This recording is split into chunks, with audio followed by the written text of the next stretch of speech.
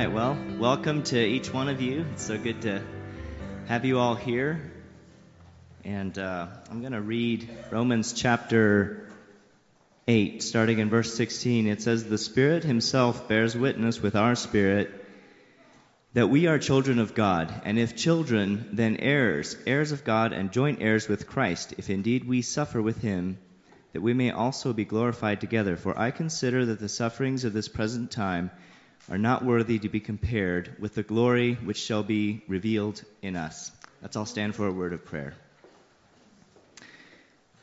Dear Heavenly Father, we come to you this morning with thankful hearts, Lord, hearts of praise, Lord Jesus, and thanksgiving for all that you are and all that you have done, Lord Jesus. We thank you for the hope that we have in Jesus. Yes. And Lord, we just pray that you would bless us this morning. We pray that you would draw us to you and that Jesus would be seen and revealed to us, Lord Jesus. God, I pray for every song that's sung and word that's spoken, Father, that it would minister to us, that it would bring you glory, Lord Jesus. We're here to worship you, to praise you, to lift your name high, and to reckon you as Lord. Lord, we bow before you and give you thanks from the bottom of our hearts for what you've done. Thank you for each one that's here, Lord, and we pray for those who are participating online, Lord. Ask that you would draw them to you as well. You would speak to them. And God, we give you all the thanks and the glory and the praise in Jesus' name. Amen. You are Lord of creation and Lord of my life. Let's sing together. You are Lord of creation and Lord of my life, Lord of the land and the seas. You were Lord of the heavens before there was time. Lord of all lords you will be. We bow down and we worship you, Lord. We bow down and we worship you, Lord. We bow down and we worship you, Lord. Lord of all lords you will be.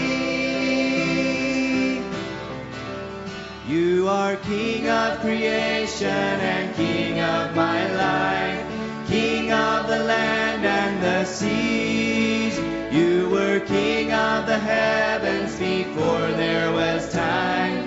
King of all kings you will be. We bow down and we crown you the King. We bow down and we crown you the King. We bow down and we crown you the King. King of all kings you will be. We bow down and we worship you, Lord. We bow down and we worship you, Lord. We bow down and we worship you, Lord. Lord of all lords you will be. Lord of all lords you will be.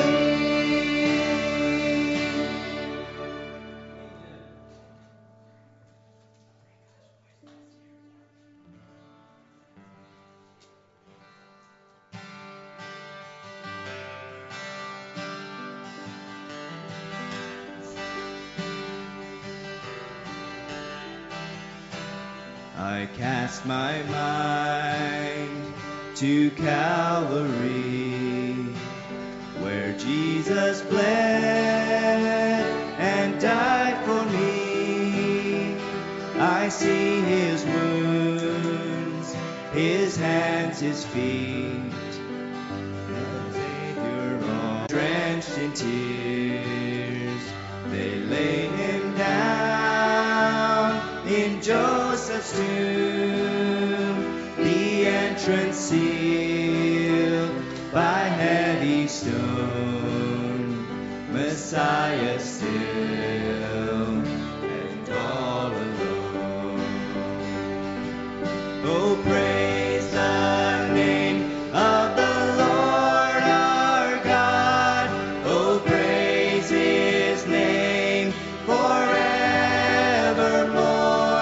For endless days we will sing your praise, O Lord our God.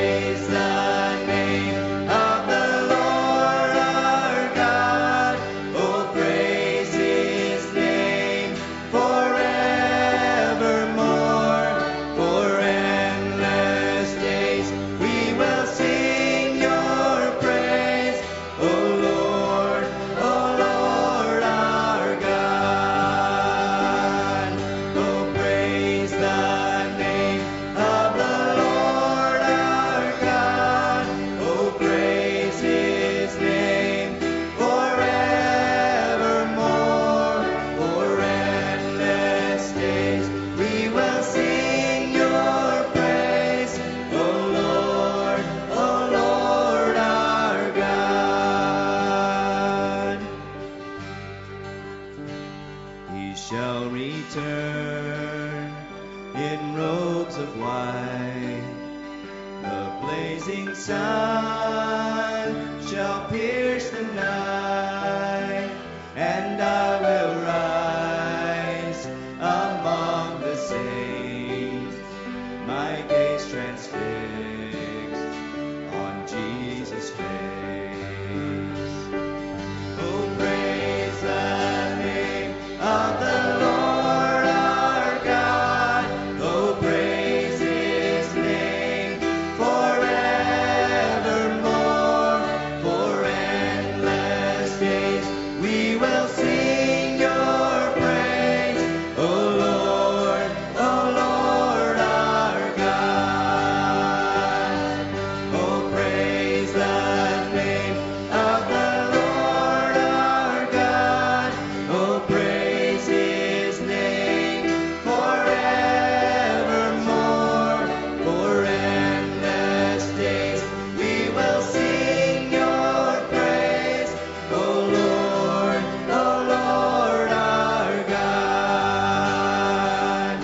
Oh Lord our God. Oh Lord our God.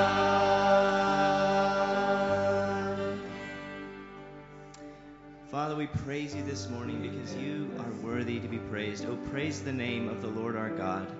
Lord Jesus, we thank you for the cross, for the blood that you shed, for the life that you give, Lord. You have come to give life and life more abundantly, Lord, and we thank you for that. We praise you, Lord Jesus. In your name we pray.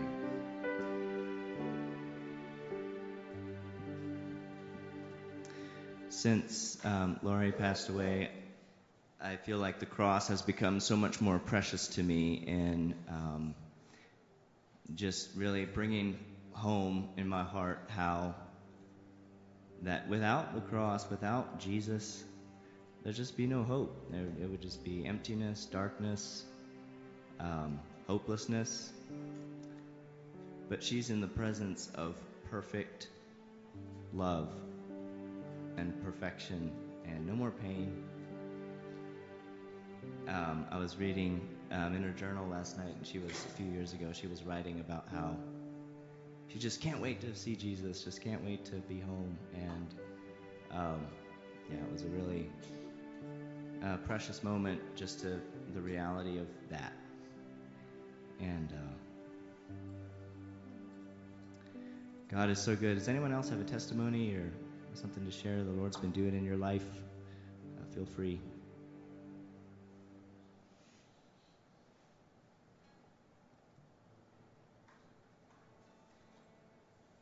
You know, if I start talking, you may as well sit down, so you may as well sit down.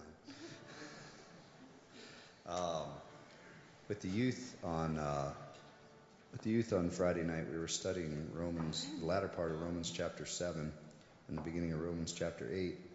But this verse has just really been, marinating in my mind for the last day.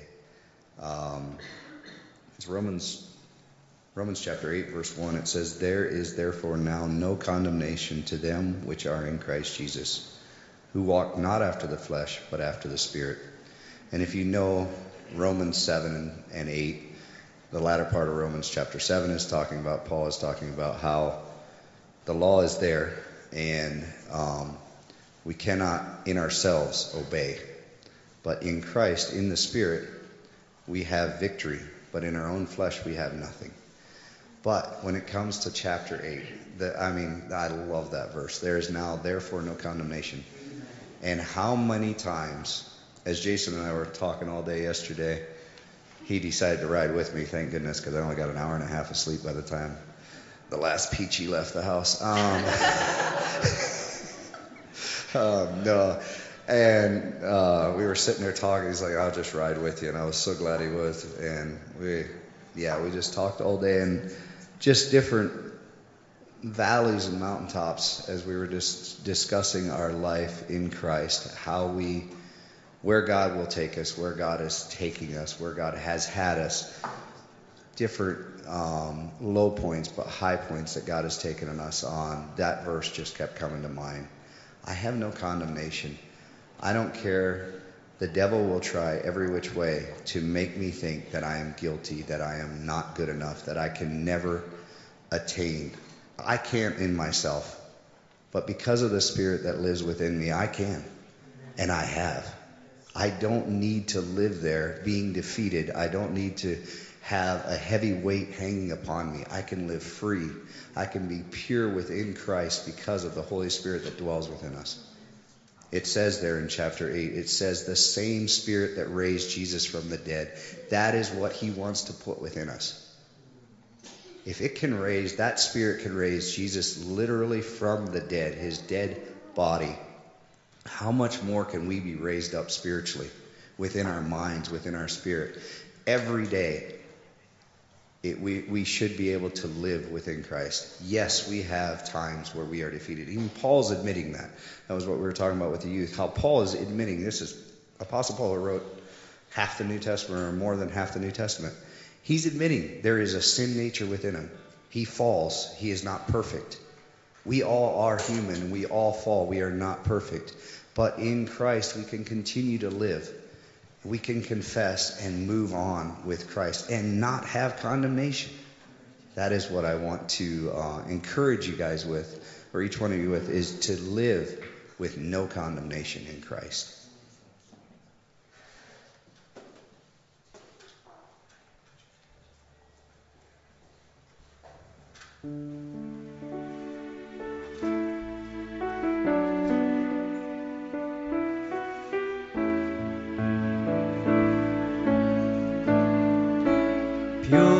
Purify my heart, let me be as gold and precious silver.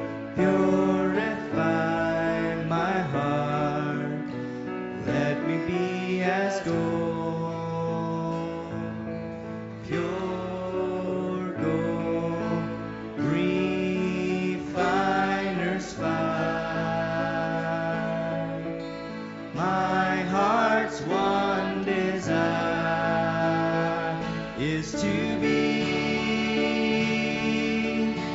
holy,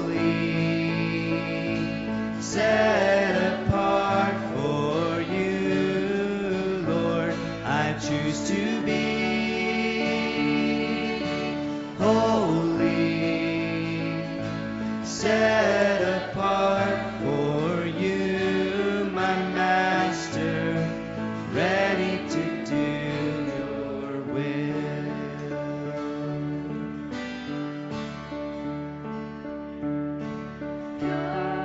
Purify my heart, cleanse me from within, and make me holy. Purify my heart, cleanse me from my sin, deep within. Refiner's fire, my heart's one desire is to be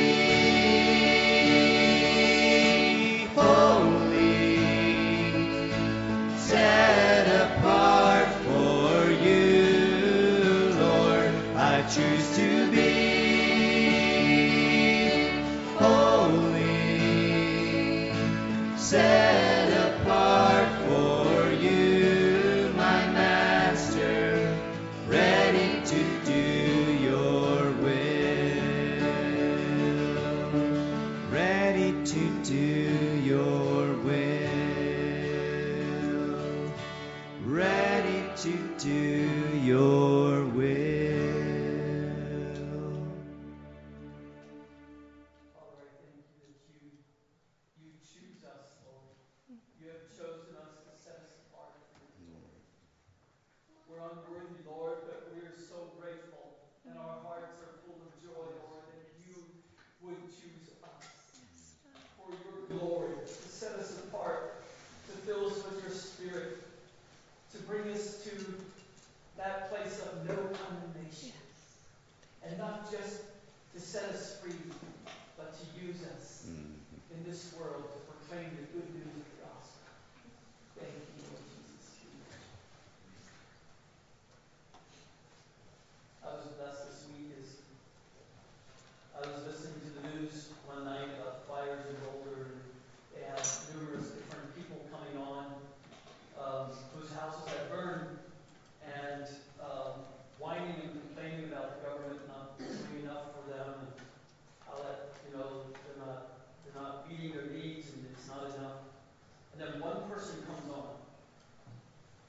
short little interview, and all they said was, you know, we lost everything, but we still have our lives, we have our family, and God is good.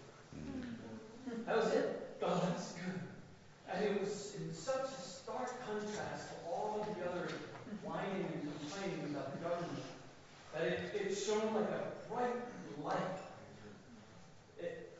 And I was so blessed because I thought of those words in Philippians that, you know, when we don't murmur and grumble and complain, we shine as lights in the world.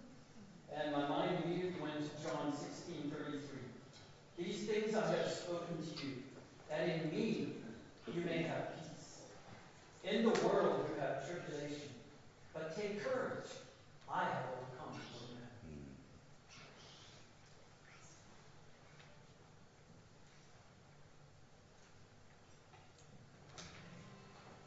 Amen. Let's all stand if you're able to.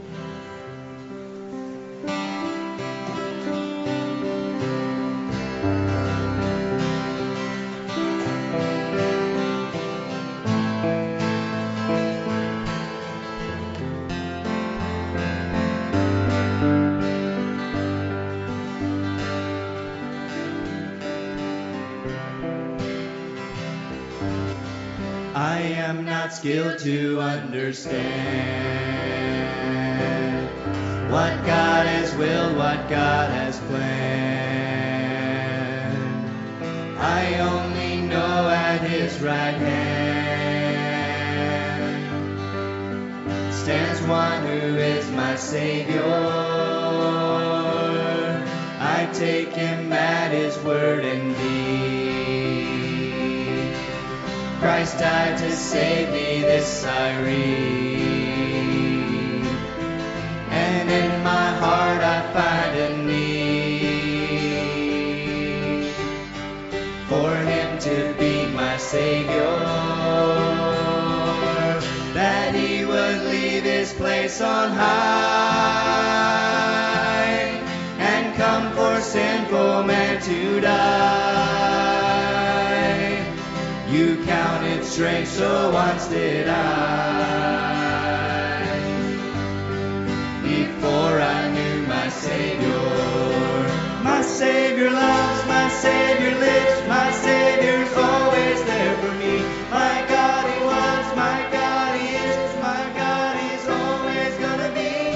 My Savior loves, my Savior lives, my Savior's always there for me. My God He was, my God He is, my God He's always gonna be.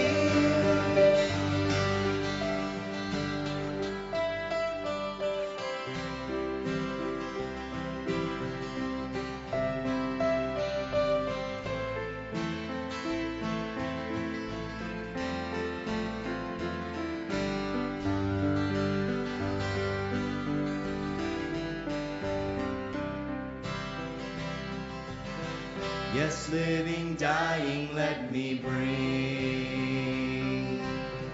my strength, my solace from this spring, that He who lives to be my King once died to be my Savior, that He would leave His place on high and come for sinful man to die. You counted strange, so once did I. Before I knew my Savior loves, my Savior lives, my Savior's always there for me. My God He was, my God He is, my God He's always gonna be. My Savior loves, my Savior lives, my Savior's always there for me. My God He was, my God He is, my God He's always gonna be.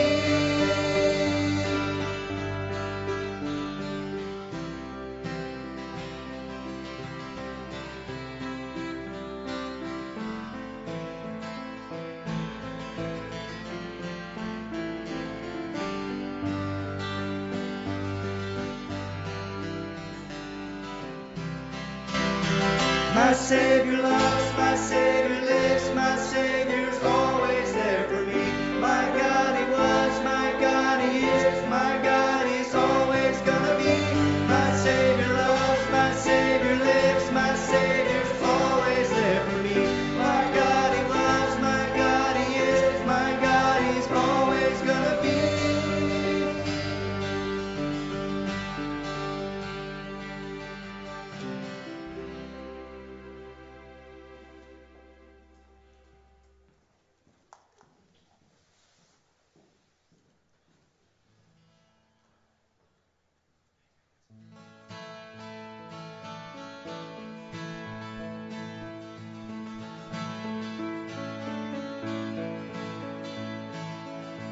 The King of love, my shepherd is, whose goodness faileth never. I nothing lack if I am his, and he is mine forever, and he is mine forever.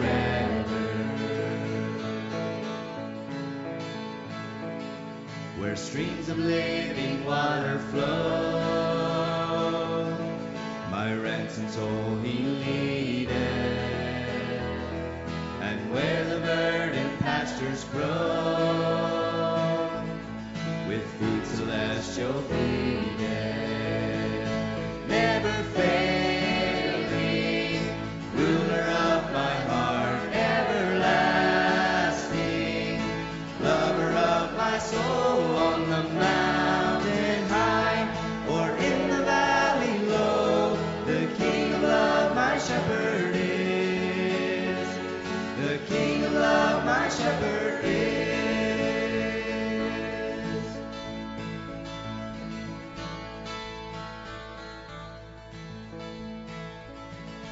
Lost and foolish oft I stray,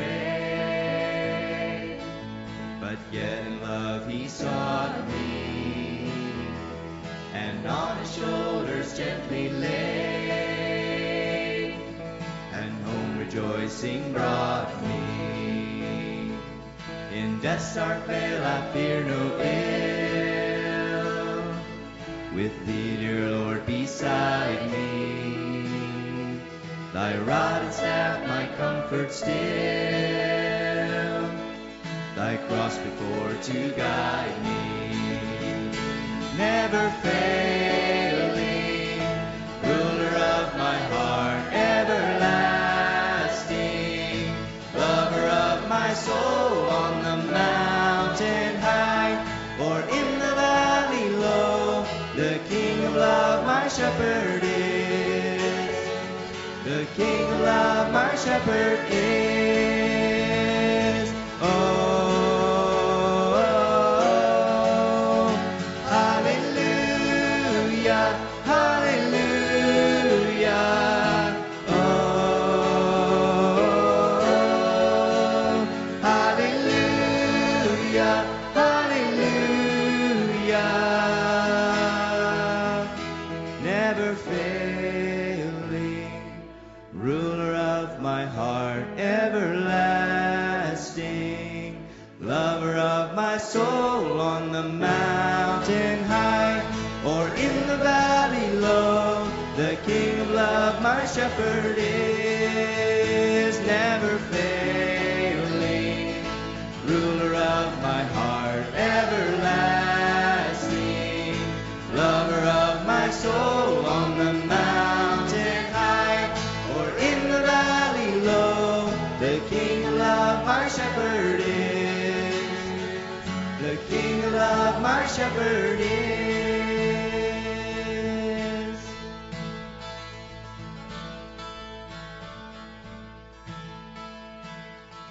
And so through all the length of days, thy goodness faileth never.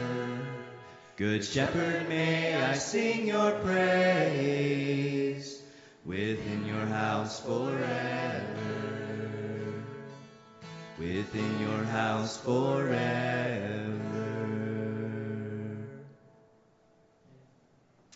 Amen. Thank you, Jesus. You can be seated, and we'll turn the time over.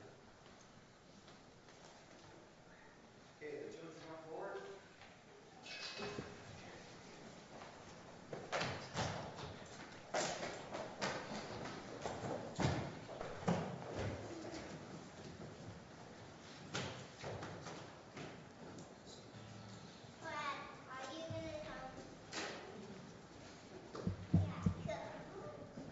Brad got old. Who's coming, Kate? Who's coming as soon as you got our product? And we could vote every Sunday to put them up here again if you want. That's a good idea. Is that what you'd like to do, Caden? You want to vote them up here? Well, let's see how good you guys do. If you're just that bad without Brad, then maybe we'll have to bring him back up.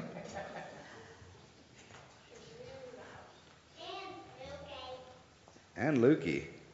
Yeah, I'm not sure why Lukey graduated to that seat. He graduated a long time ago down there. All right. You guys got a song? Try to see if you can think of songs we have not sang here in a long time. Let me think here. The monkey one, huh? I'm no kin to the monkey. Huh?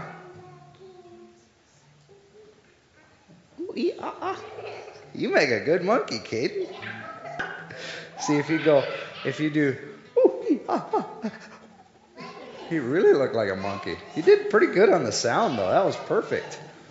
You must watch a few monkeys.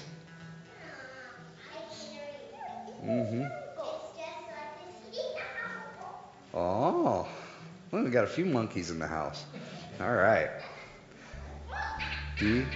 I'm no kin to the monkey's no kin to me. I don't know much about his ancestors, but mine didn't swing from a tree. It seems so unbelievable, but they believe that it's true. Teaching our children in schools now that humans were monkeys once too. I'm no kin to the monkey, no, the monkey's no kin to me. I don't know much about his ancestors, but mine didn't swing from a tree. It seems so much more believable, and surely it's true that God made man in his image, and the story will do. I'm no kin to the monkey's no kin to me. I don't know much about his ancestors, but mine didn't swing from a tree. Huh? Oh, hey, hold up. Remember, we're supposed to be positive up here. So what we have to do is we have to think about something positive. What did they do?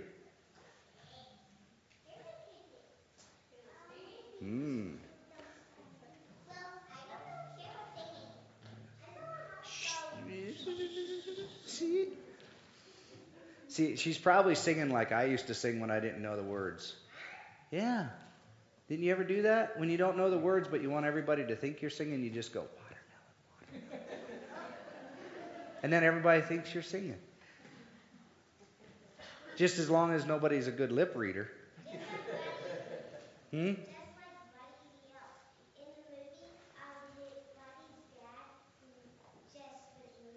Uh-huh.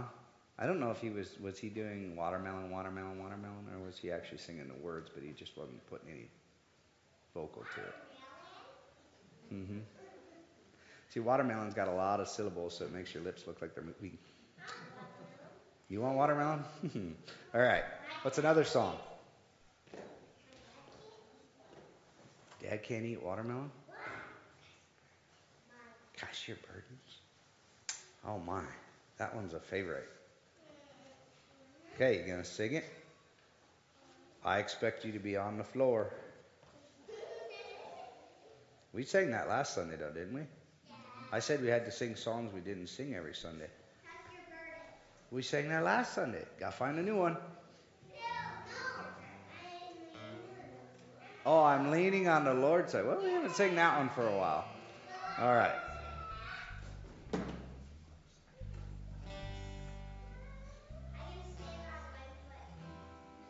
G, C. Tell me, whose side are you leaning on? Tell me, whose side are you leaning on? I lean, I lean, I lean, I lean, I'm leaning on the Lord's side. I lean, I lean, I lean, I lean, I'm leaning on the Lord's side. Tell me, whose side are you praying on? On the Lord's side. Tell me, whose side are you singing on? I sing, I sing, I sing, I sing, I'm singing on the Lord's side. I sing, I sing, I sing, I sing, I'm singing on the Lord's side. Tell me, whose side are you praying on? Tell me, whose side are you praying on? I pray, I pray, I pray, I pray, I'm praying on the Lord's side. I pray, I pray, I pray, I pray, I'm praying on the Lord's side.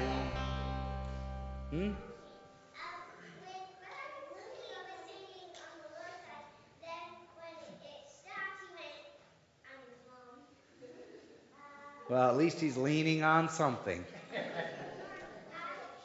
I don't know, though. Go ahead. What you got? King of the Jungle. All right. You going to be able to do this with a guitar in your hand?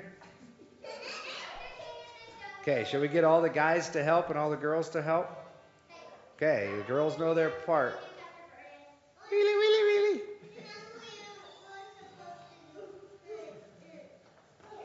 I know the boys are supposed to go, ooh, ooh. What do you...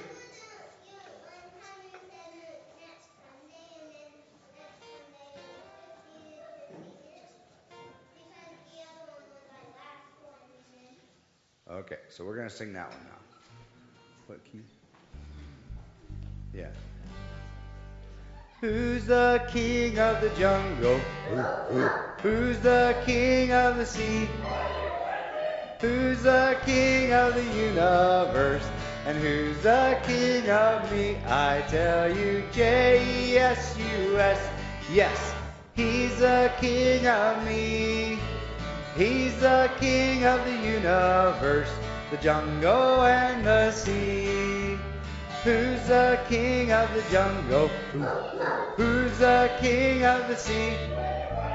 Who's the king of the universe? And who's the king of me? I tell you, J-E-S-U-S. Yes, he's the king of me. He's the king of the universe, the jungle and the sea. Where in the world were all the whaley whaleys? There was just like one little whaley whaley out there floating along. I know, it was just one little whaley whaley. All right, well, we got Anthony up here. We may as well keep him here. What do you guys want to do with him? He does Father Abraham. Steve, you're not getting old enough, fast enough for me to forget that song. That's the problem. Oh, okay. We haven't sang it for a while. All right. Well, let's get at. Got to get you. He's got to stand up here. No, that's you, Father Abraham. You were looking for a weight loss program.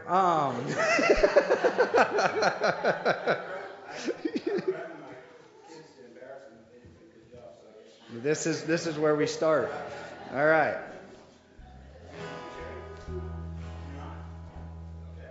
All right.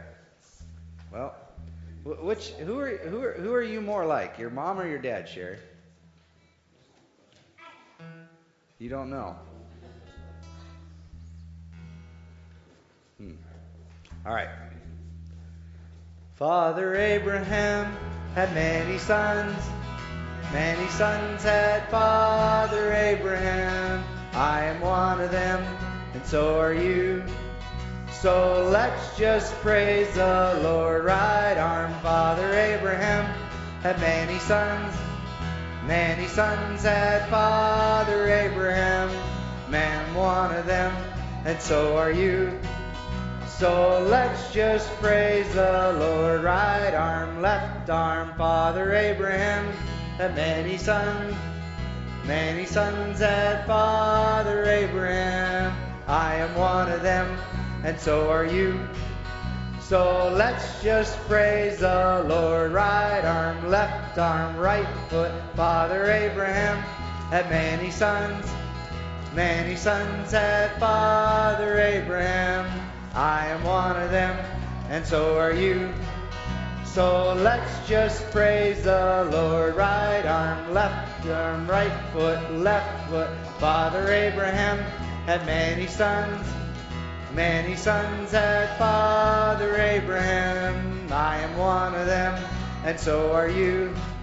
So let's just praise the Lord. Right arm, right foot, chin up. Father Abraham had many sons had Father Abraham. I am one of them, and so are you. So let's just praise the Lord. Right arm, right foot, chin up, turn around. Father Abraham had many sons had Father Abraham. I am one of them, and so are you. So let's just praise the Lord. Right arm, right foot, left foot, chin up, turn around, sit down. Woo! Good job, Anthony. Huh? All right, well, you're sitting now, so I guess we'll let Sarah read you a story. Okay. You can sit down too, Caden. All right.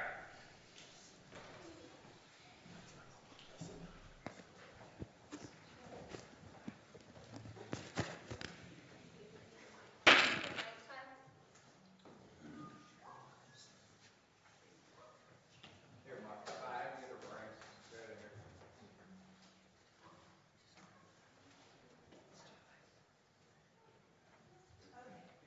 Good singing. All right, today I have a terrible story for you. It is so sad. It's a really sad story, but hopefully we'll learn something from it. It's about a ship. Have you guys ever heard of the wreck of Atlantis? Okay, well, this is about a shipwreck, and it's a pretty sad story, so get ready. Can you handle it? Okay, it was cold that early morning in October when the Atlantis set sail for her long voyage. She, the Atlantis, was carrying a load of timber logs for a distant land. Her hold was packed full of large, dry blocks of wood for a huge building project. The logs were very heavy, and the journey ahead of the great ship was long. But the captain and crew had taken this trip many times before. They loved the gentle rolling waves, the cool ocean breezes, and the soft splash of fish and other sea creatures. They liked nothing better than to spend a couple of weeks on the calm, glassy ocean waters. However, only a few days out of the local harbor, the weather took a turn for the worse. Those gently rolling waves the crew liked so much became tall and fierce. The cool ocean breezes became strong and cold. All of the splashing fish disappeared and dove deep into the water, seeking shelter from the growing storm. At first, it was just another eastern squall. They happened from time to time out here on the open water, no big deal. But this time, long into the night, the rough seas dragged on and on. In fact, if anything, the waves seemed to be growing worse. No one got any sleep. By morning, most everyone on the old steamship became tired and anxious. The captain was worried too. Oh, he'd weathered many an ocean gale in his years at sea. He was always quiet and calm in rough water, but there was just something about this storm, something he simply could not explain. He was very concerned. As the Atlantis plowed farther into the raging wind and the crashing waves, the captain felt a cold chill way down deep in his bones. He knew something was terribly wrong. Bang, bang! With a terrible roar, the heavy logs, deep in the hold of the ship, broke loose from their ropes and rolled around below like claps of thunder. The captain jumped to his feet, his eyes darting around wildly. He was actually afraid of the sea for the first time in his life. However, if the crew couldn't get the logs tied up soon, the heavy cargo would shift to one side and the ship would sink. Every man on the ship was in the hold now, restacking the logs and trying to tie them back down. The waves grew higher and higher, tossing the huge ship around like she was a toy boat in a bathtub. It was no use. There simply wasn't enough time to restack the logs. They were shifting faster than the men could stack them. Powerless to stop them, the men watched as the logs thundered against the side of the freighter. The next wave caught the helpless ship off balance. With a great bellowing roar, the mighty Atlantis rolled hard, flipped on her side, and slipped beneath the crashing waves. Whoa. What a story. Only if the men had more time to work. If only the storm hadn't been so strong. If only the logs were tied better to begin with. If only, if only, if only. What does this have to do with the story about God? Yeah, it did. It sunk to the bottom of the ocean. Much like the ill-fated Atlantis, we only have a certain amount of time in this world. You see, God has given us a number of years to do his will here on earth. Then, if we have trusted Christ as our personal Savior, he will take us to be with him. Our time here will be done. But unlike the task of the Atlantis and her crew, our job is not hopeless. Not at all. You see, we do have enough time. God has given us the time we need to do what? What has God given us time to do here? To work? What else has God given us time to do? Yes, Caleb. To be kind? Yes. What else? Can you think of something God has given us to do? To do what? To share the gospel. That's the most important thing, right? Our time here is actually really not very long. When you get to be Steve's age, you start thinking, boy, our life is actually pretty short.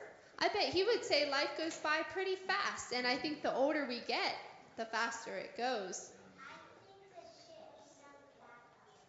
It actually is still in the bottom of that ocean, that ship. But the point is that God has given us enough time to spread the good news of his salvation, because there are so many people who are dying who do not know Jesus.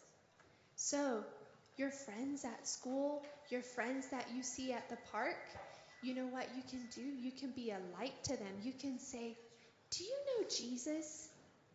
Do you know Jesus? And everywhere you go, you can be kind and you can share his good news. You can be kind to your brothers and sisters. And we don't want to waste our time. We have plenty of time to help our family, friends, and our church. We have been given the precious gift of time. We can't afford to waste it. So let's stop living our lives trying to make ourselves happy, right? Wouldn't that be a sad life to live, to just try to make yourself happy all your life? If I live for myself, am I going to be happy? Nope. Did you know living for others, living for Jesus, is the only thing that makes us truly happy?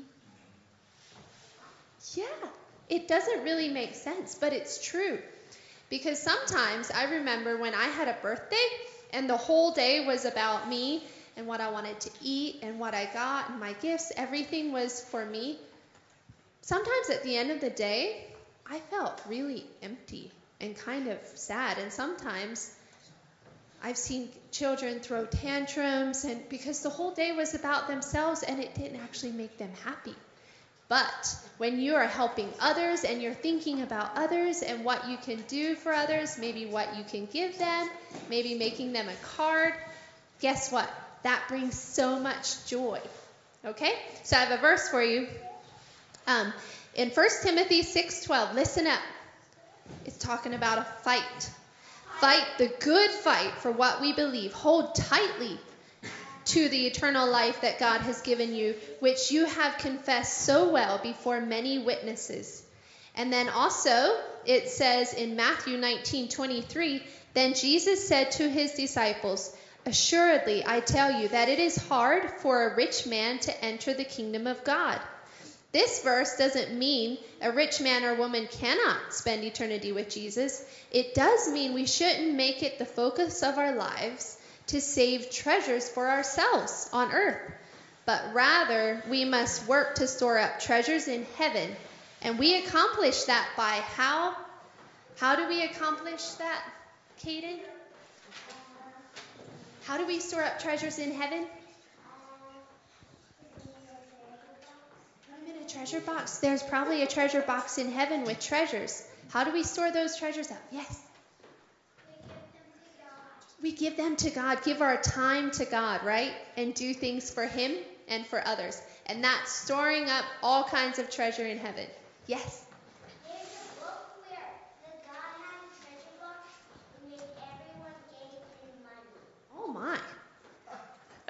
Okay, so do you guys understand that? Can you this week try to find at least one or two ways that you can be a good, I think all of you have brothers and sisters, come up with one thing that you can do for your brother or your sister that is something that would make them happy and something that you could do for them. Can you start thinking about that and see what you come up with? Okay, well, think about it. And next week, I'm going to ask you what it is, what you came up with and how it went. Okay? All right, you can go back to your parents.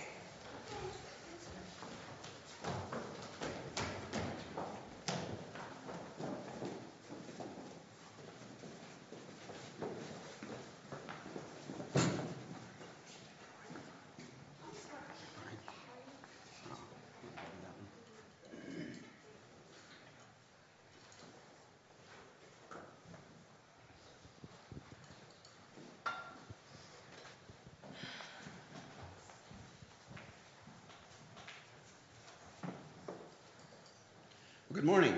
Good to see all of you here this morning. And it's good to be together and praise the Lord and get dizzy singing Father Abraham. I'm getting too old for those kind of things. But it's probably embarrassed my kids more than it did me, so I guess we're good. So welcome to everybody. I'm glad you're all here. There's tea, coffee, water, and some generous soul brought some donuts that are back there. So if you want some, you better go get them. I don't think we have anything planned for the week here as far as any kind of service this week, other than our prayer on Saturday is still scheduled, correct? Saturday's at 7 a.m., I believe, for anyone that wants to join in on that. And then, as usual, we have our lunch following the service and our fellowship time around that. So please do stay for that. Phil's going to be sharing the message today. I think we have Judah Kofer scheduled for next Sunday now to come share with us. He was going to share with us last Sunday, and then his family was sick, but thank God they're recovering, and I think he plans to be here next Sunday with his family as well. So we look forward to that. I don't think I have any other announcements, so let's pray before we come to our preaching of the Word. Thank you, Father, for the blessing of this day, the blessing to gather together in your name. And we want this to be about you this morning, and we want to praise you, we want to lift you up. Most of all, we want to hear from you. And Father, we just want to know your heart this morning. So I pray, Father, that through the preaching of your word, through our fellowship, that we would hear from you today. That you would speak to our hearts, draw us closer to you. I pray for Brother Phil as he speaks to us this morning. I pray that he would speak the words of life that you have given to him. We ask these things in Jesus' name. Amen.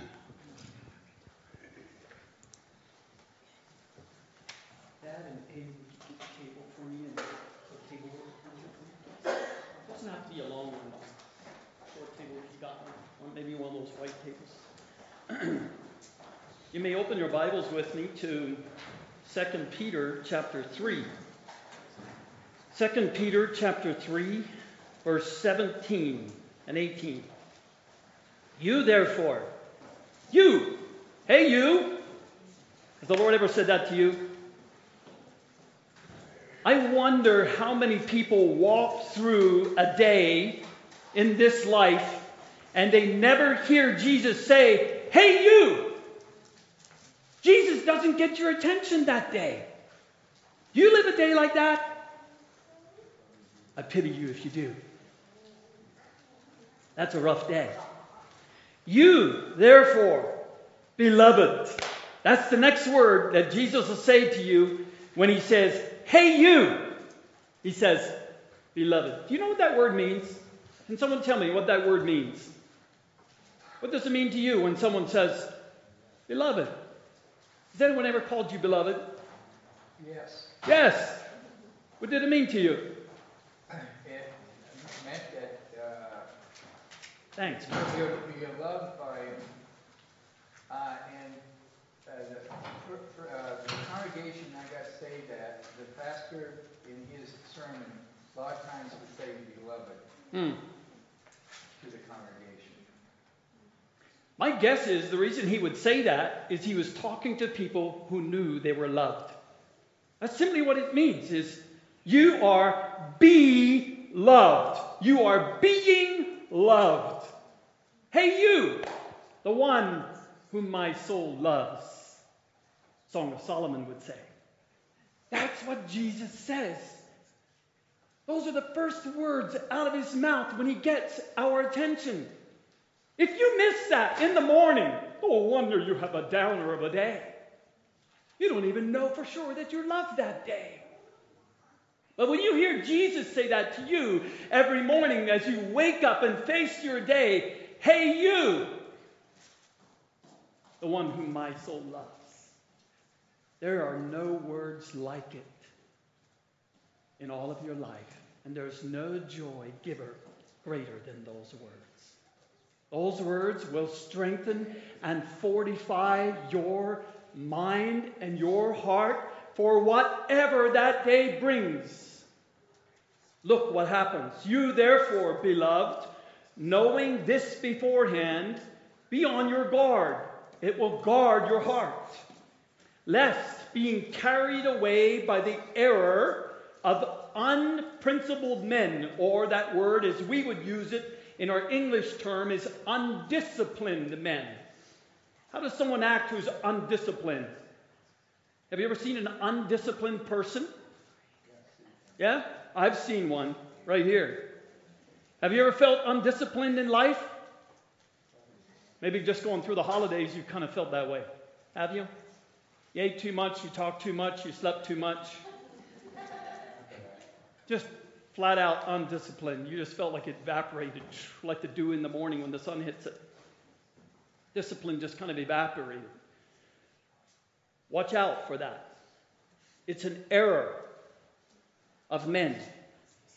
Watch out for men and women in your life who are undisciplined. You know why?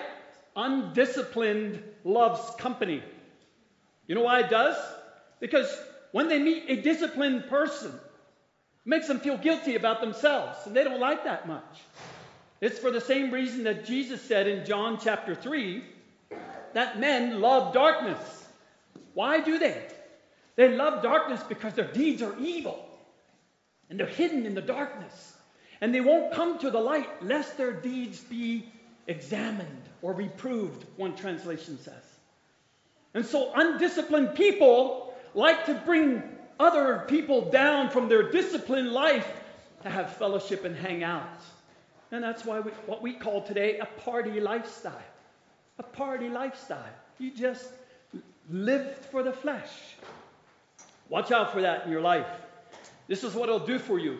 You'll fall from your own steadfastness.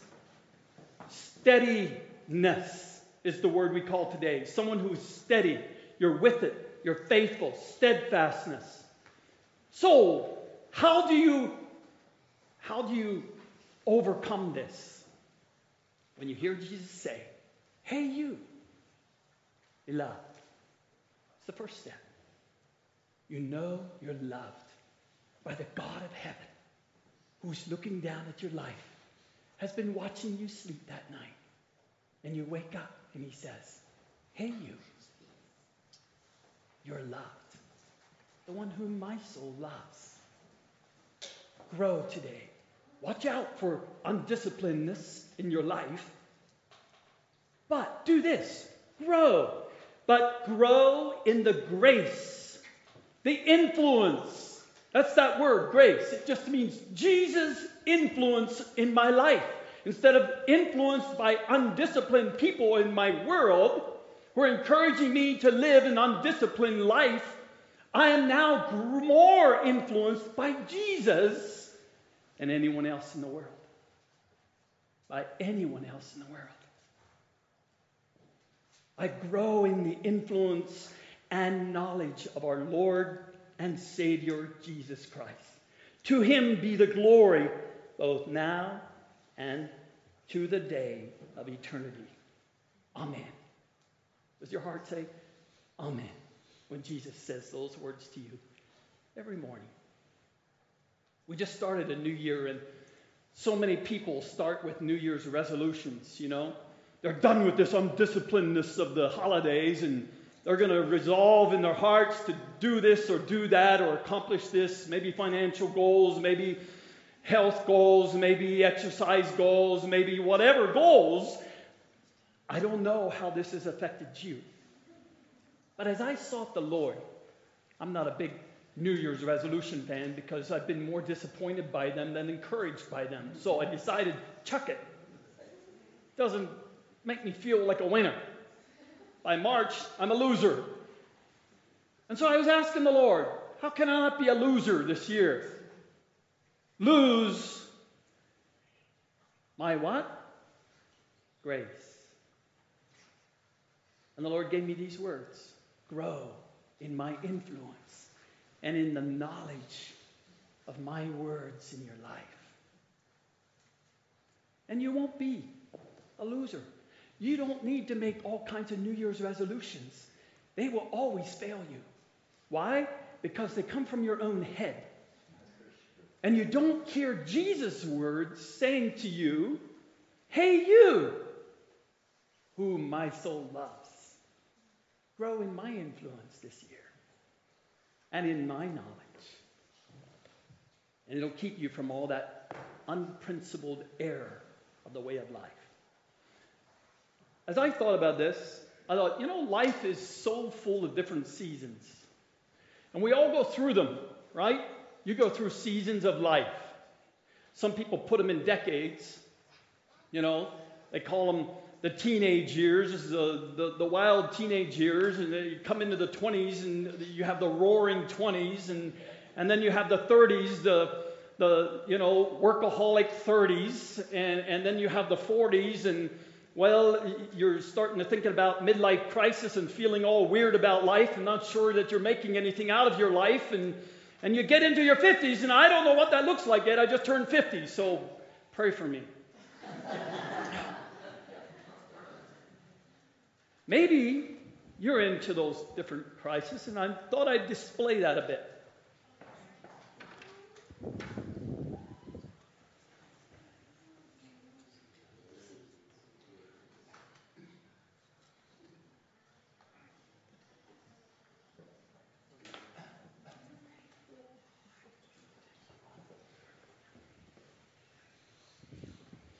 We say it's like wearing different hats. Maybe this is you.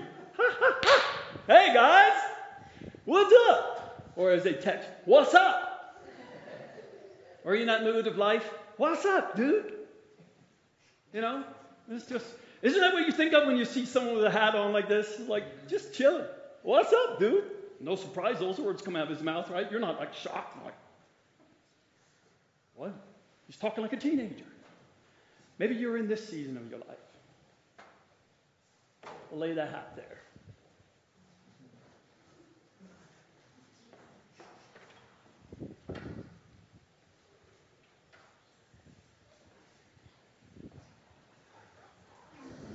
Maybe you're in this season. Well, you didn't know I was a cowboy? You know, when I bought this hat, I came home.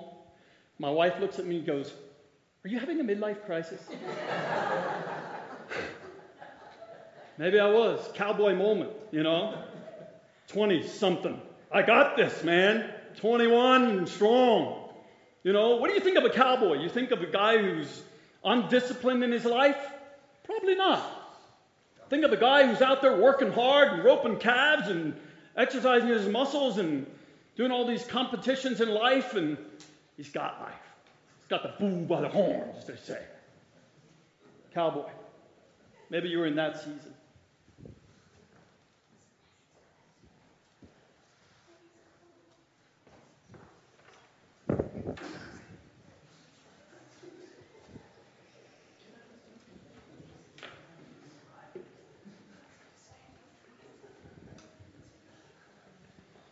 Well, you know, that's the cowboy, but hey, life is work after all.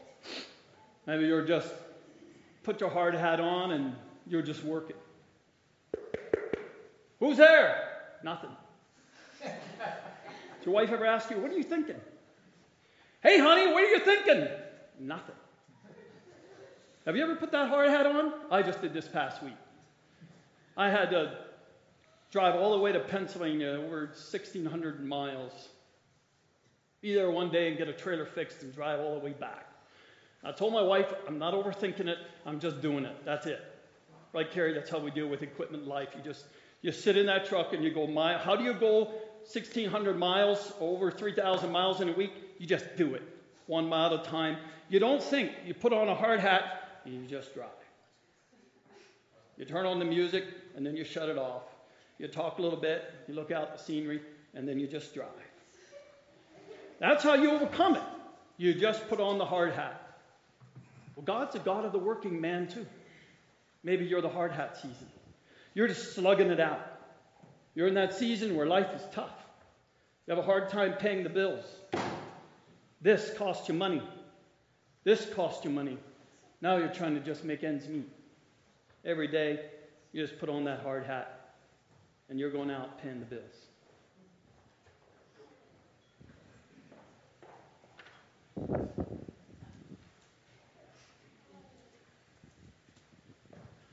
Hey guys, it's time to golf. Everybody going tee time? Is that right? Fingers crossed, right? Good swing there, Dad?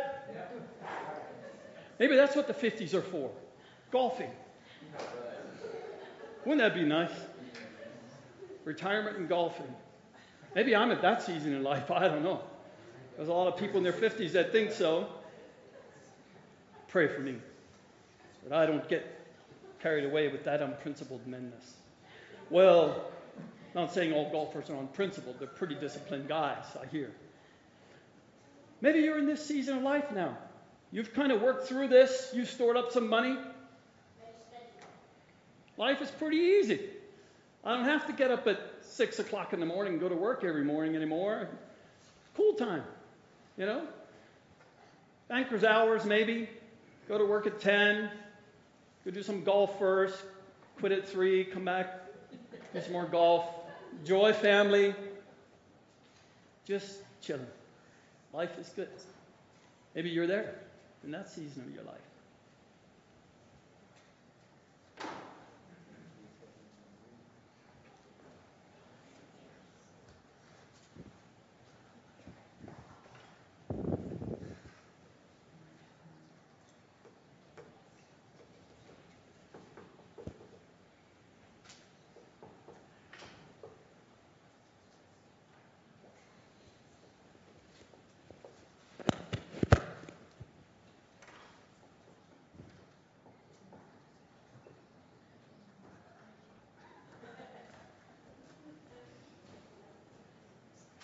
Maybe you're there, just braving the elements.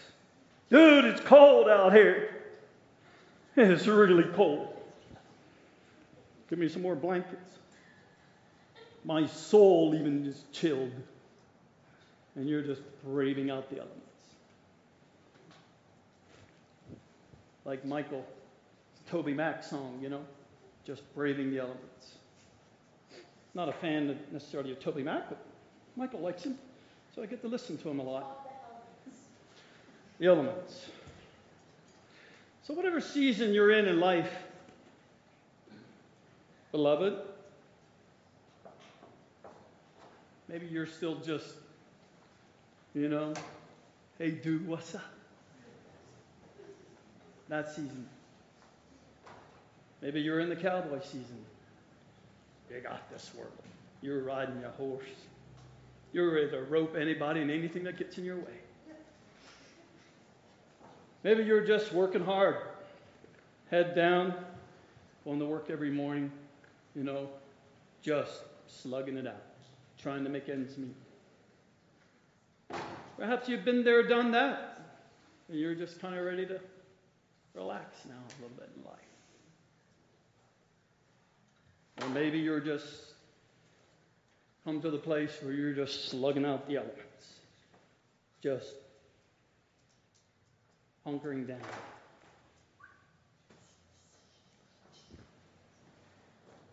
Whatever the season in your life, dear brother, sister, you therefore, beloved, knowing this beforehand, be on your guard, lest being carried away by the error of unprincipled men, you fall from your own steadfastness, but grow in the grace and knowledge of our Lord and Savior, Jesus Christ. To him be the glory, both now and to the day of eternity. Amen. As I was thinking about this in my life, and praying and asking the Lord for this to be real, not just a wish, real. More influenced by Jesus this year than I've ever been before. Growing in his knowledge of who he is and who he wants me to be, to become. The Lord brought to me 3 words. 3 words that are a door of entrance into this life. Whatever stage I'm in, this is the same door of entrance. Jesus said, I am the door. He's the entrance into life. And Peter, who was writing these words in 2 Peter, begins the book of 2 Peter with these words. He says, seeing, verse 3, that his divine power has granted to us everything pertaining to life and godliness, godlikeness. He's given you everything that pertains to life, that which is real life, and godliness through the true knowledge of him who has called us by his own glory and excellence. What has he called you to? This is what he's called us to. Hey, you, beloved, I've called you to this. For by these he has granted to us his precious and magnificent promises. What are God's promises like to you? What's the covenant love? His covenant of love to you. Is it precious and magnificent? Really? I mean, you put those two together, and that's pretty awesome. Precious. David said, your word to me is sweeter than honey and the honeycomb. Is it to you that precious? Peter said earlier, it's more precious than gold. Really? His words are more precious to your heart than money? Really? Precious and magnificent. I've found in my life, when I make them precious, they become magnificent. When you make them precious, they become awesome. The word magnificent, the root word is to magnify. You know how you magnify something? How many of you kids have ever looked through a magnifying glass? How many of you adults have? Yep. What happens why would you use a magnifying glass in the first place? What are you trying to do? To see. See what? Better. See what better? Like Bigger. Bigger. like see bugs. Yeah. See something that's small and it makes it big, right? That's exactly what this becomes to your life. It was small, insignificant, barely noticed, and almost not there. But when it becomes precious, more precious than money, it blows it up in your life. It becomes huge. It fills your life. Wow. Wonder what would happen if that would happen to you every day. Wonder how that would change your life existence. Would it actually grant to you everything pertaining to life and godliness that day? Oh, I think so. In order, verse 4, that by them you might become partakers of the divine nature, having escaped the corruption that is in the world by lust. Now, for this very reason also, applying all diligence, instead of undisciplined, diligence. In your faith, supply moral excellence. And in your moral excellence, knowledge. And in your knowledge, self-control. And in your self-control, perseverance. And in your perseverance, godliness. And in your godliness, brotherly kindness. By this time, you're pretty judgmental. You need brotherly kindness. And in your brotherly kindness, love. For if these qualities are yours, if they're yours and are increasing, you don't just buy them on the shelf and own them. Influence is greater. They're increasing. They render you neither useless nor unfruitful in the true knowledge of our Lord Jesus Christ. For he who lacks these qualities is blind.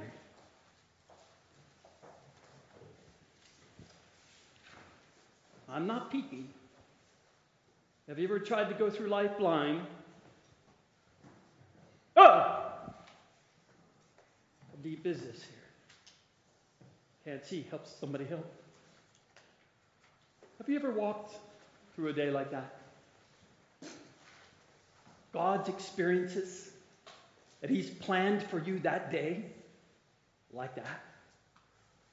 Or if these qualities, or he who lacks these qualities is blind or short-sighted, having forgotten his purification from his former sins. Therefore, brethren, be all the more diligent to make certain about his calling and choosing you. For as long as you practice these things, you will never stumble. For in this way, the entrance, Jesus is the door into another life. Every day, Jesus is the door into that day. It's a whole new life. It's a whole new day. You've never done it before. You've never went this way. You've never lived this day. Jesus is the door. For in this way, the entrance into the eternal kingdom of our Lord and Savior Jesus Christ will be abundantly supplied to you. There you have it. You want to walk this way? There it is. No matter which season you're in. The same. Jesus Christ, the same yesterday, today, and forever. And as I pondered this, the Lord gave me these 3 words that I want to share with you. The entrance into this life every day is found in these 3 words. Not saying them or reading them, experiencing them. Repentance, reconciliation, and redemption. Those 3 words. Repentance, reconciliation, and redemption. And I want to share with you the scriptural perspective and meaning, in case in your mind that looks like something that Jesus didn't say it looks like. Because I find I have a pretty good imagination when it comes to God's Word. Have you ever found that? And it isn't hard for me to kind of think of a verse in a certain way and not take the time to go back and read it carefully and ask the Lord, how did you mean this? Have you ever done that? Thought about God's Word, a verse, in a certain way, but you haven't taken the time to go back and read it in its context and ask the Lord for the meaning of it. Boy, I've done on that a lot in my life. A lot. And you know what I found? Every time that I went back to read it carefully in context and open my heart and ask the Lord, open the eyes of my heart, Lord, that I may see. Yes. Like David prayed in Psalm 119. Open the eyes. Open my eyes, Lord, that I may behold wondrous things from thy law. Every time I did, it led me into these 3 experiences. First, repentance. Because in Matthew chapter 3, if you'll turn your Bibles there and read it, you'll notice that the kingdom of God comes to us only this way. You and I we don't get to enter God's kingdom in any other way than to repent. Why? Because in Isaiah 55, God tells us why. He says, for my ways are not your ways, and your ways are not my ways, saith the Lord.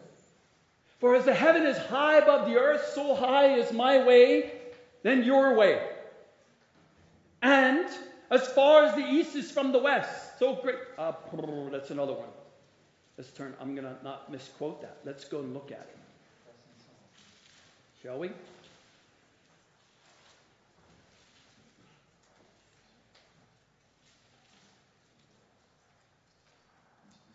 Isaiah 55, verse 6.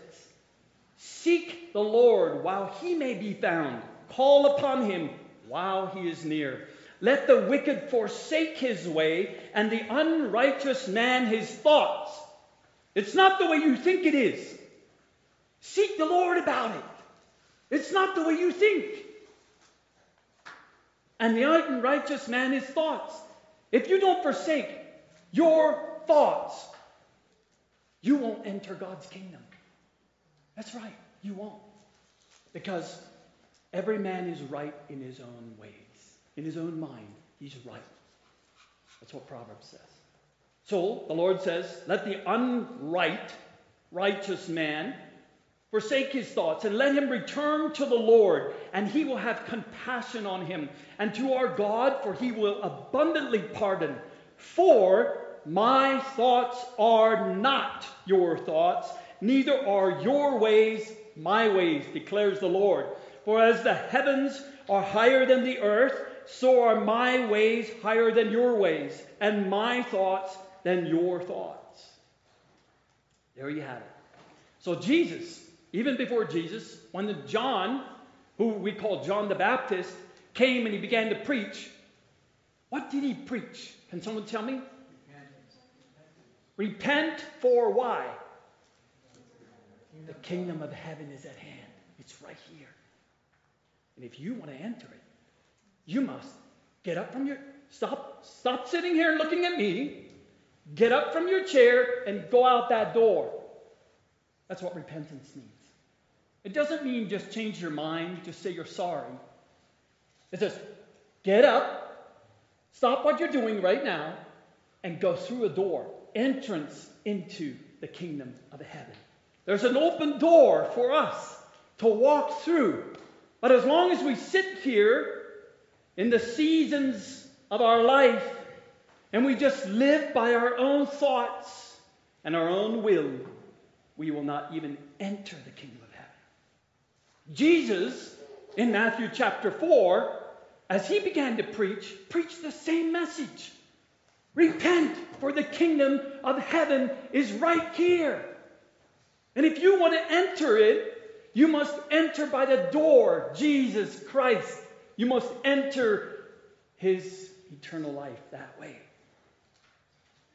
In Acts chapter 2, the same gospel was preached to the huge crowd that had gathered around the 120 who were in the upper room, who were filled with the Holy Spirit and were speaking the words of God.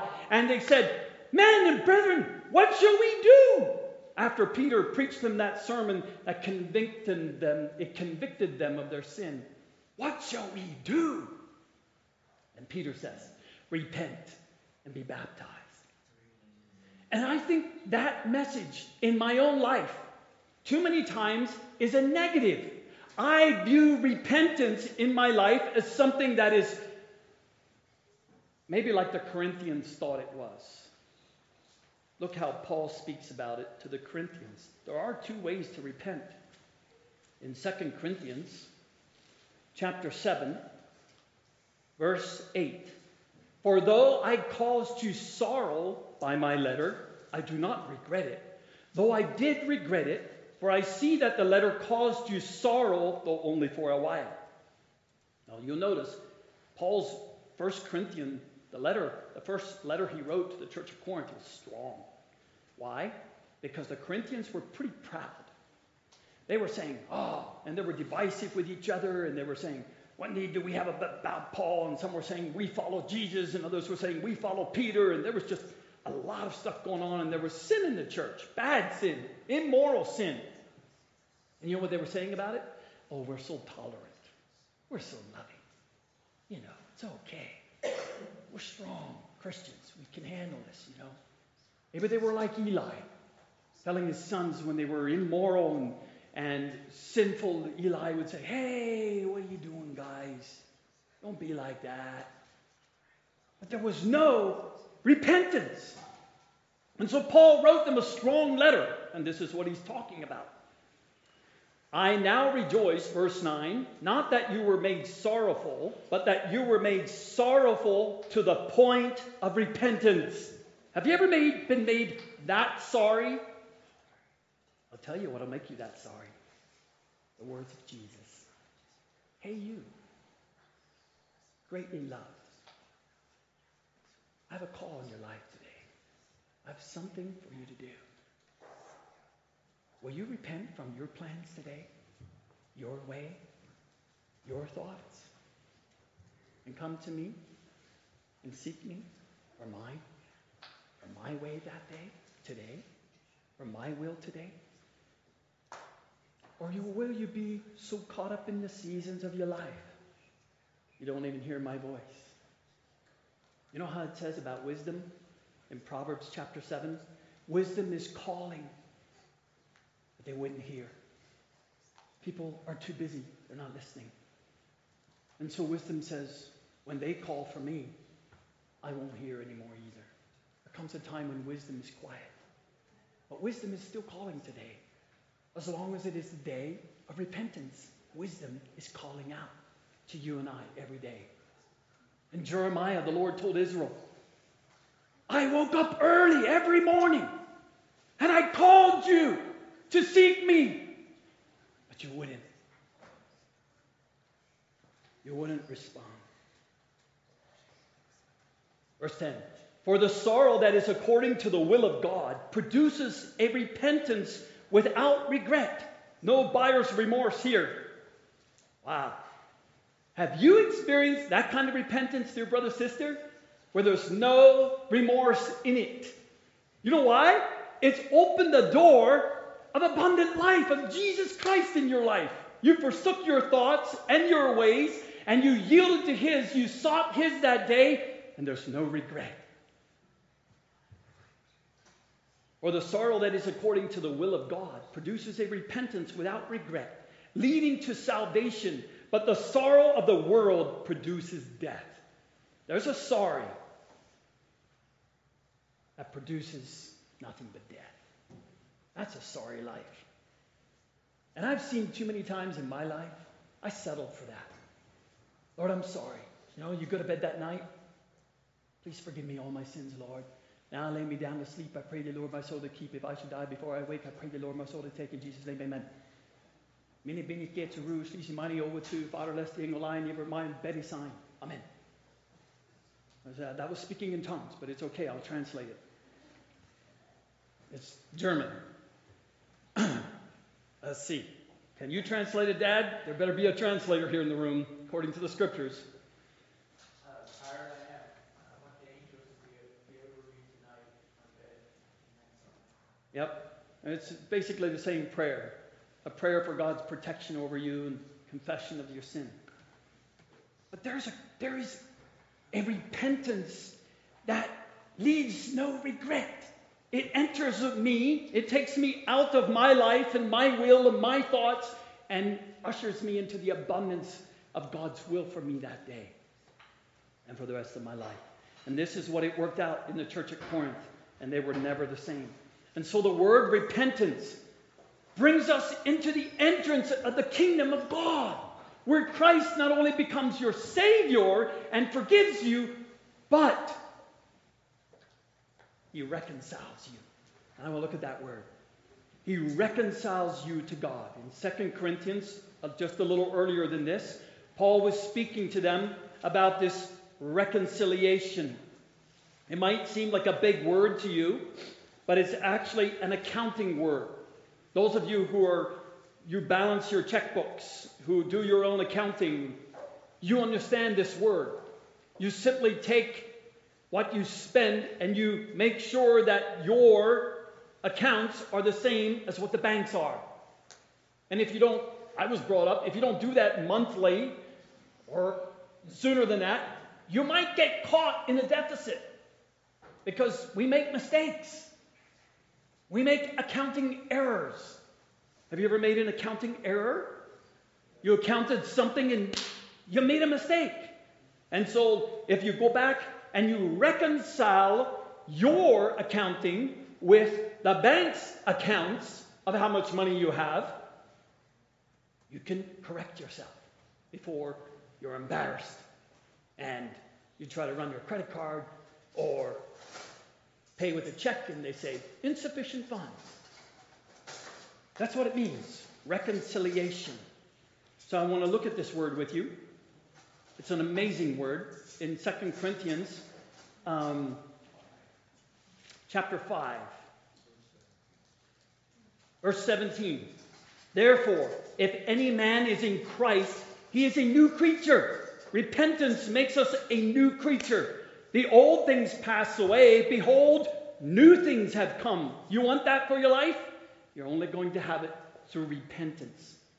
And allowing the Lord to take you into reconciliation. Now all these things, verse 18, are from God, who reconciled us to Himself through Christ and gave us the ministry of reconciliation. Namely, that God was in Christ reconciling the world to Himself, not accounting their trespasses against them, and He has committed to us the word of reconciliation. Therefore, we are ambassadors for Christ, as though God were entreating through us. We beg you on behalf of Christ, be reconciled to God. He made Him who knew no sin to be sin on our behalf, that we might become the righteousness of God in Him. That is reconciliation. And if you haven't experienced that, you live a sorry life. You say sorry every day, but there's no change. So repentance is not a negative word. It brings you to reconciliation. It's the way that our life becomes according to His riches and glory. The life of Christ becomes my life to live, reconciled to God. It's the way we have peace with God. Instead of going through the day saying, sorry, sorry, sorry, sorry, we go through the day with the strength of peace in our hearts. Because we've been made right with God. My life has been reconciled according to his glorious riches and righteousness. He has made me righteous. And if you study this, there's a transaction that happens here. I have become shortchanged. And you know what he does to reconcile me? He puts money in my bank. He puts his righteousness into my life and makes me righteous. This is not something you and I go and borrow and are in debt to. No. I'm going to show you the next word. It means exactly this. We are set free from our own deficit and are redeemed so that we owe no debt anymore. Debt free. There's this wonderful teaching, and I call it wonderful because I think it is. Many people have been helped through this brother called Dave Ramsey. You may have heard of him. And he teaches on what he calls the school of financial peace. And there's a lot of truth to it. And I encourage you, if you want to become debt-free and you're enslaved by financial debt, it may do you a lot of good. Because he promotes being debt-free. And I tell you, there's nothing like being debt-free in the world. Because we are born debtors. Did you know that? You are born with a debt to your parents. Cost you money. Cost them money to bring you into this world. Hospital bills, if not hospital bills, midwifery bills, diapers, baby food, bottles, milk. You just from the day you were born or conceived, you acquired debt. You were born into this world. We are debtors. We cost people money. And it takes a long time till we can start paying that money back. What if the ones we cost the most money look us in the eye and say, debt-free, you owe me nothing but to love me. That's it. Have you experienced that? That's what Jesus has come to do.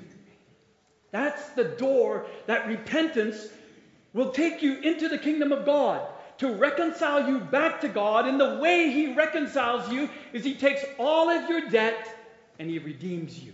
Now this word redemption, I'm not sure we understand like the Hebrews understood it. The Hebrews understood it this way. In Leviticus chapter 25. Turn your Bibles with me to fully understand the word redeemed. You should read the law of redemption that God gave to the nation of Israel. In verse 23, listen to these words. The land, moreover, shall not be sold permanently, for the land is mine. This is God speaking to Israel. The land is mine, for you are but aliens and sojourners with me. Thus, for every piece of your property, you are to provide for the redemption of the land. If a fellow countryman of yours becomes so poor, he has to sell part of his property. Then his nearest kinsman is to come and buy back what his relatives sold. Or in case a man has no kinsman, but so recovers his means as to find sufficient for its redemption, then he shall calculate the years since its sale and refund the balance to the man to whom he sold it, and so return to his property. But if he has not found sufficient means to get it back for himself, then what he has sold shall remain in the hands of the purchaser until the year of Jubilee. But at the Jubilee, it shall revert that he may return to his property. And if you go on the earlier part of the chapter, you can read about the year of Jubilee. Every 50th year, you got back everything you lost. If you acquired debt in the nation of Israel, they were all to be debt-free every 50 years. Completely set free of all the debt they incurred. And so, this is where he begins to talk about redemption. It means to buy back. To redeem is not just to be repentance and reconciliation, to be fully reconciled, it means that your debts have to be paid. My debts have to be paid because I owe. I have incurred debt. And indeed we do. Every day we live, we are still debtors. We incur debt. First of all, with God. Maybe you do it with your eyes. Maybe it's just in your thought life. Your thoughts are not His thoughts that day. And your eyes are not under His control. And your tongue, undisciplined, unprincipled. No control. Jesus has no control there either. Or little. And your emotions that day, well, you're in the season of life. You know? Maybe you're in the, hey dude, what's up season. And Jesus is not there much. Maybe you're in the cowboy season. You got this. And Jesus isn't much there either. Maybe you're in the, dude, let's get at it. Come on. It's just another day. Just another day. Slugging it out. Trying to pay my bills. Maybe you're, I'm out golfing. That season in life. Maybe you're finished with all of that and you're just braving the elements. And you incur debt. You incurred debt that day. And I tell you, if by listening to me so far, you don't see your need of Jesus, you're a big loser. You're a big loser. You're incurring debt every day. And you need to be redeemed. Redeemed by His love. Have all your debts of guilt paid for through the blood of Jesus Christ. I want to read these words to you. Oh man, you can go on and throughout the scriptures, and I could, preach like Apostle Paul all night long, and some of you would fall out the window sleeping. But I'm not going to do that. Don't worry. In Ephesians, I'm going to tell you how He redeems us. This word, just go through the scripture and look at this word redemption. Ephesians chapter 1, verse 5. For He predestined us to adoption as sons through Jesus Christ to Himself, according to the kind intention of His will. He's kind, and He wants to pay your debts today. According to His riches and glory, by the way. How rich is that? To the praise of the glory of His grace, which He freely bestowed us in the Beloved. In Him we have redemption through His blood, the forgiveness of our trespasses. That's redemption. Do you need forgiveness today? Maybe that's why we're so miserable. We don't even see that we need to be forgiven today. In so many ways in our life. I just go through my day.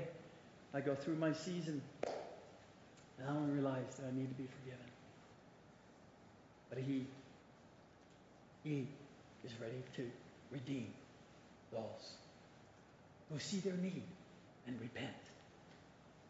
Yes, through His blood, the forgiveness of our trespasses, according to the riches of His grace. There's another redemption that we need down in Titus. In Titus chapter 2.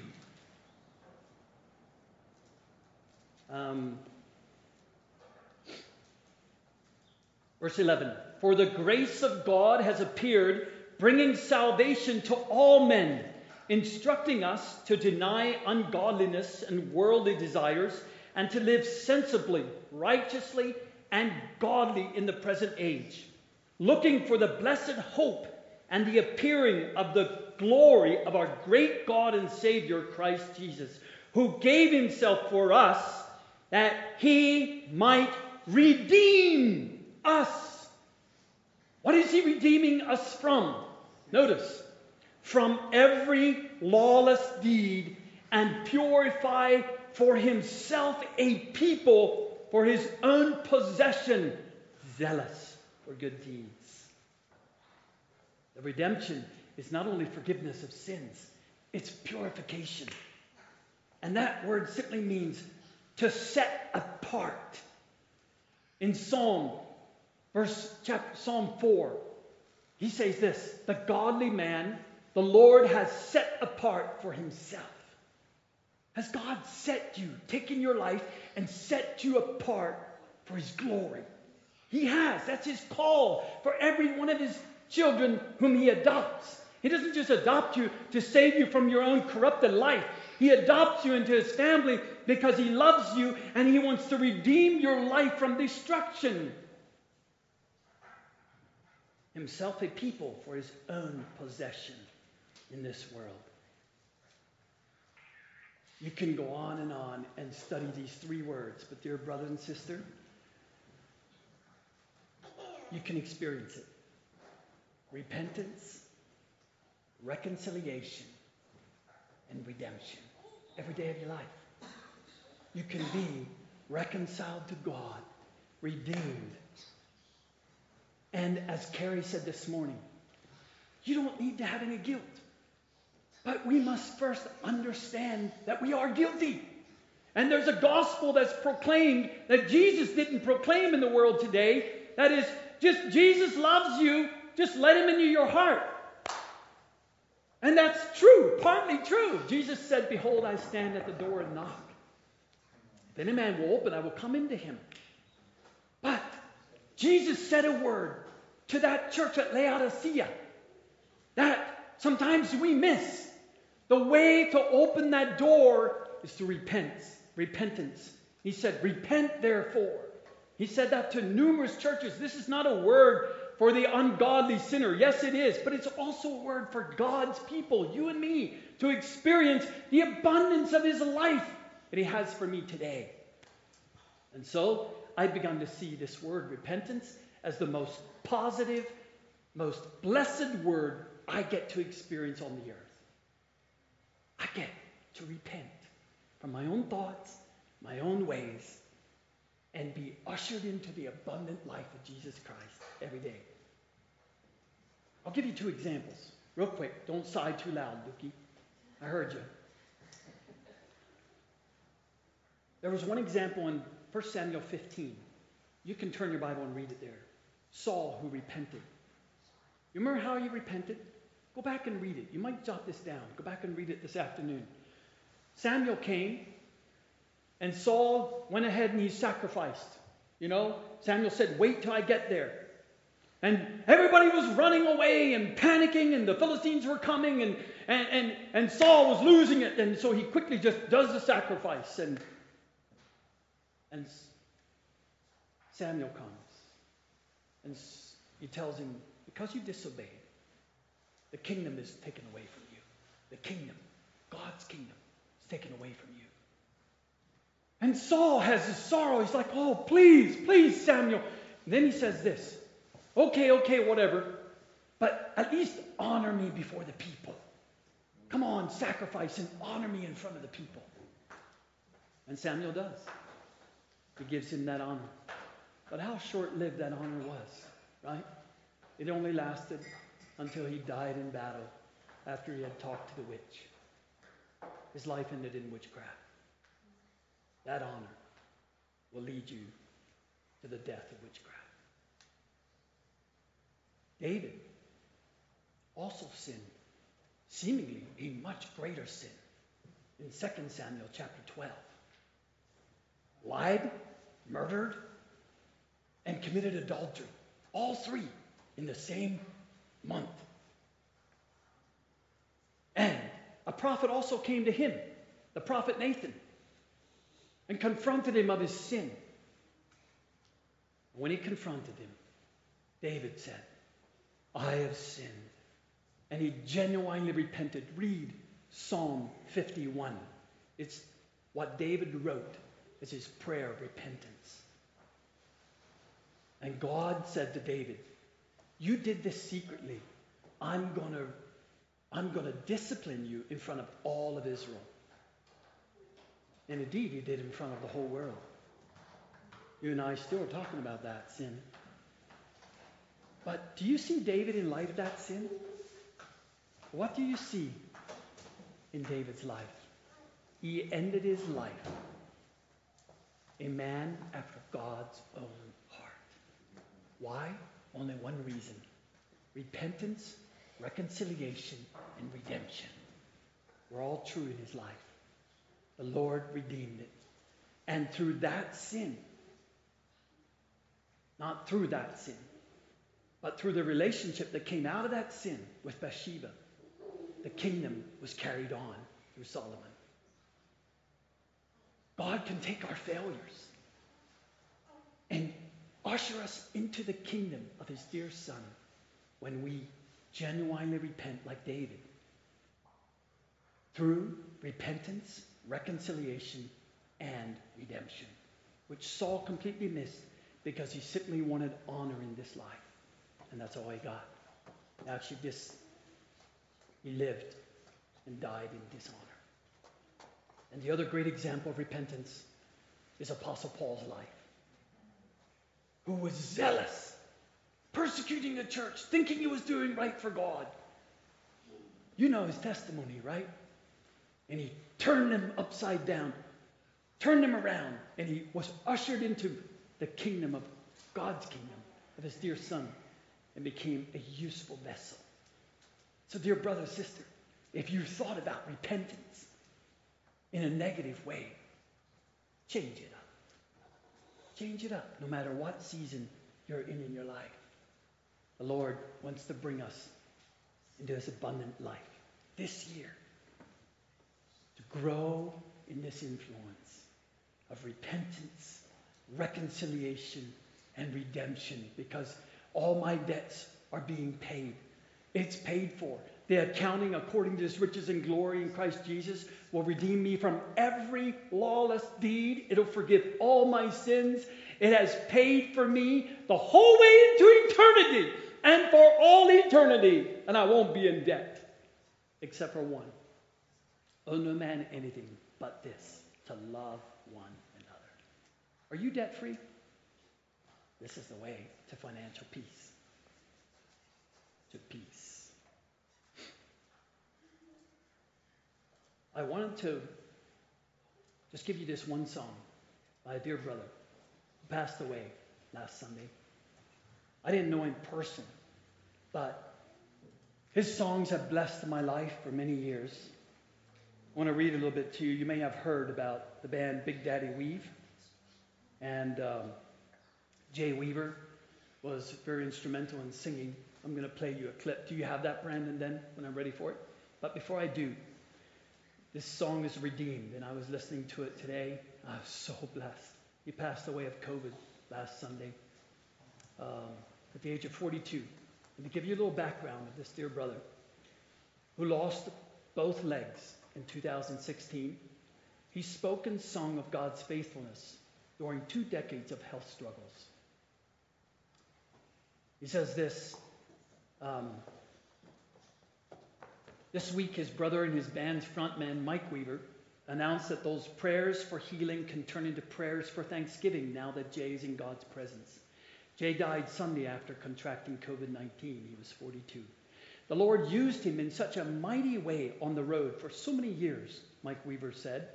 Anyone who came in contact with him knows how real his faith in Jesus was.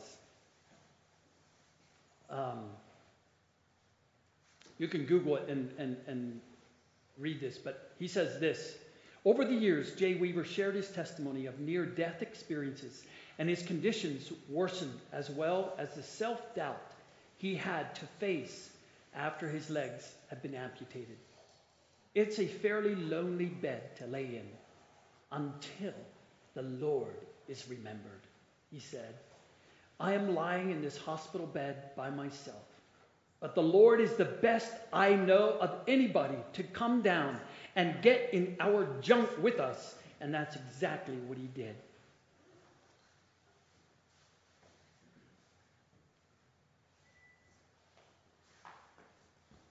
His favorite part of going on tour was seeing the band's music minister to people. it gives us something to look forward to. The expectation of God doing something in the hearts of people and physically seeing it with our own eyes. Chris Tomlin, who toured with Big Daddy Weave, called Weaver a great light and a true heart for Jesus. Stephen Curtis Chapman wrote that his smile, kindness, generosity, and life reflected the light of Jesus in a beautiful way. So thankful that I got to know him this side of heaven. And you can continue to read more of his testimony, but I wanted to play the clip of this song. Here's a dear brother who for 20 years, he lost both of his legs through diabetes and other things. He struggled with a lot of physical problems. But in his struggle, brother, sister, in his struggle, he heard Jesus say, "Hey, you, beloved, sing for me. Sing for me." And he sang. Okay, Brandon.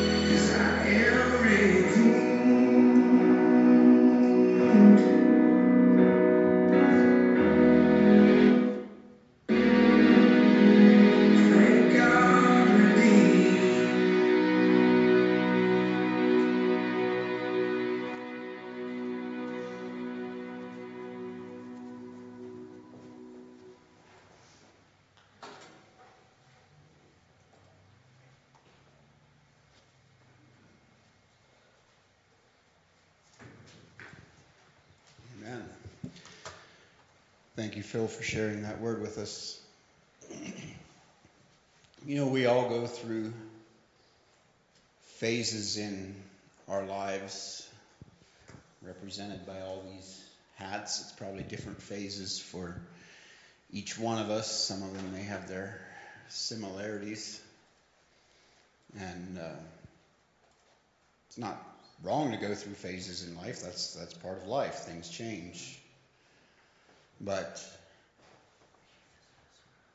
we serve one who doesn't change, and his love, his mercy, his grace, his redemption is the same through all those phases. That doesn't change. That's something that I'm thankful for this morning.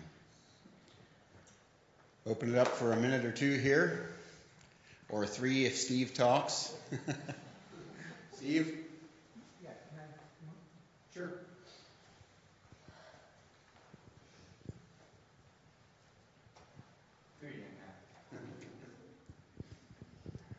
How many notice on the bulletins?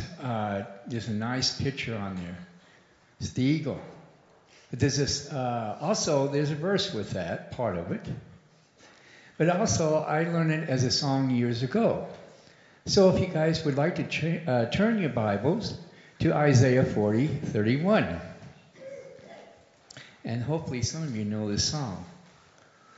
And Carrie, do you know this song? They that wait upon the Lord. Could you play it? Yeah. How about Jason? Jason?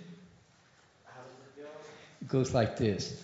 They that wait upon the Lord shall renew their strength.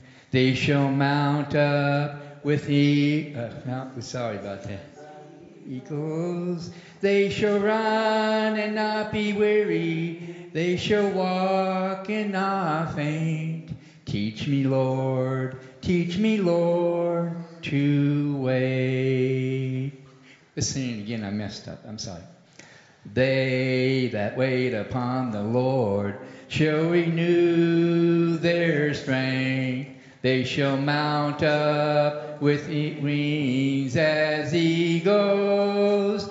They shall run and not be weary. They shall walk and not faint. Teach me, Lord, to wait. God bless you.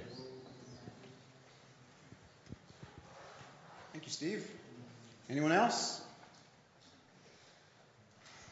I'm thinking life over the last 68 years for myself and different phases and ups and downs. I was 28 when I gave my heart to Jesus.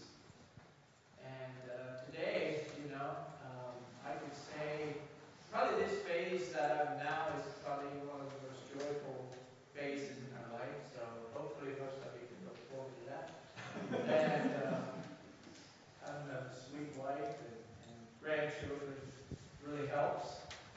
And to think of what my wife used to say when children maybe were discouraged a little sometimes, or life wasn't treating them very fair or something. It's what we make it. She used to say, life is how you make it. She told me that, and my wife was quite often not feeling the best, not as good as I was, but she never complained. And I know my children remember those words, life is however you make it. So the 60s phase of golf is actually a good one. All right. Every phase. There you go. Every phase. Amen. Anyone else? As the children were up there, I was thinking, prepare the way of the Lord. And then also I get the numbers mixed up. I think the 10 vessel versions. And Okay. they had the time, but they didn't. And so half of them had the oil in their lamp and the other half didn't. So you make that time when God wants us to prepare resources available to them, but didn't prepare for it. That's right. All right, well, I think our lunch is ready. Thank you all for being here, participating in our service this morning. It's definitely a blessing. So let's stand if you're able, and we'll have a dismissing prayer and a blessing on the meal. Lord, we thank you for meeting with us again today, Lord. Thank you so much for the singing, Lord, and your word, Lord. And thank you, Lord, that life has its ups and downs, Lord, but with you, we're able to fight the good fight of faith and lay hold of eternal life, Lord, and we know at the end you will be with us throughout this life already. We thank you, Lord, for the food here also, Lord. Pray that you would bless it. Thank you for it. In Jesus' name, bless our fellowship this afternoon, Lord. Amen. Amen. You're dismissed.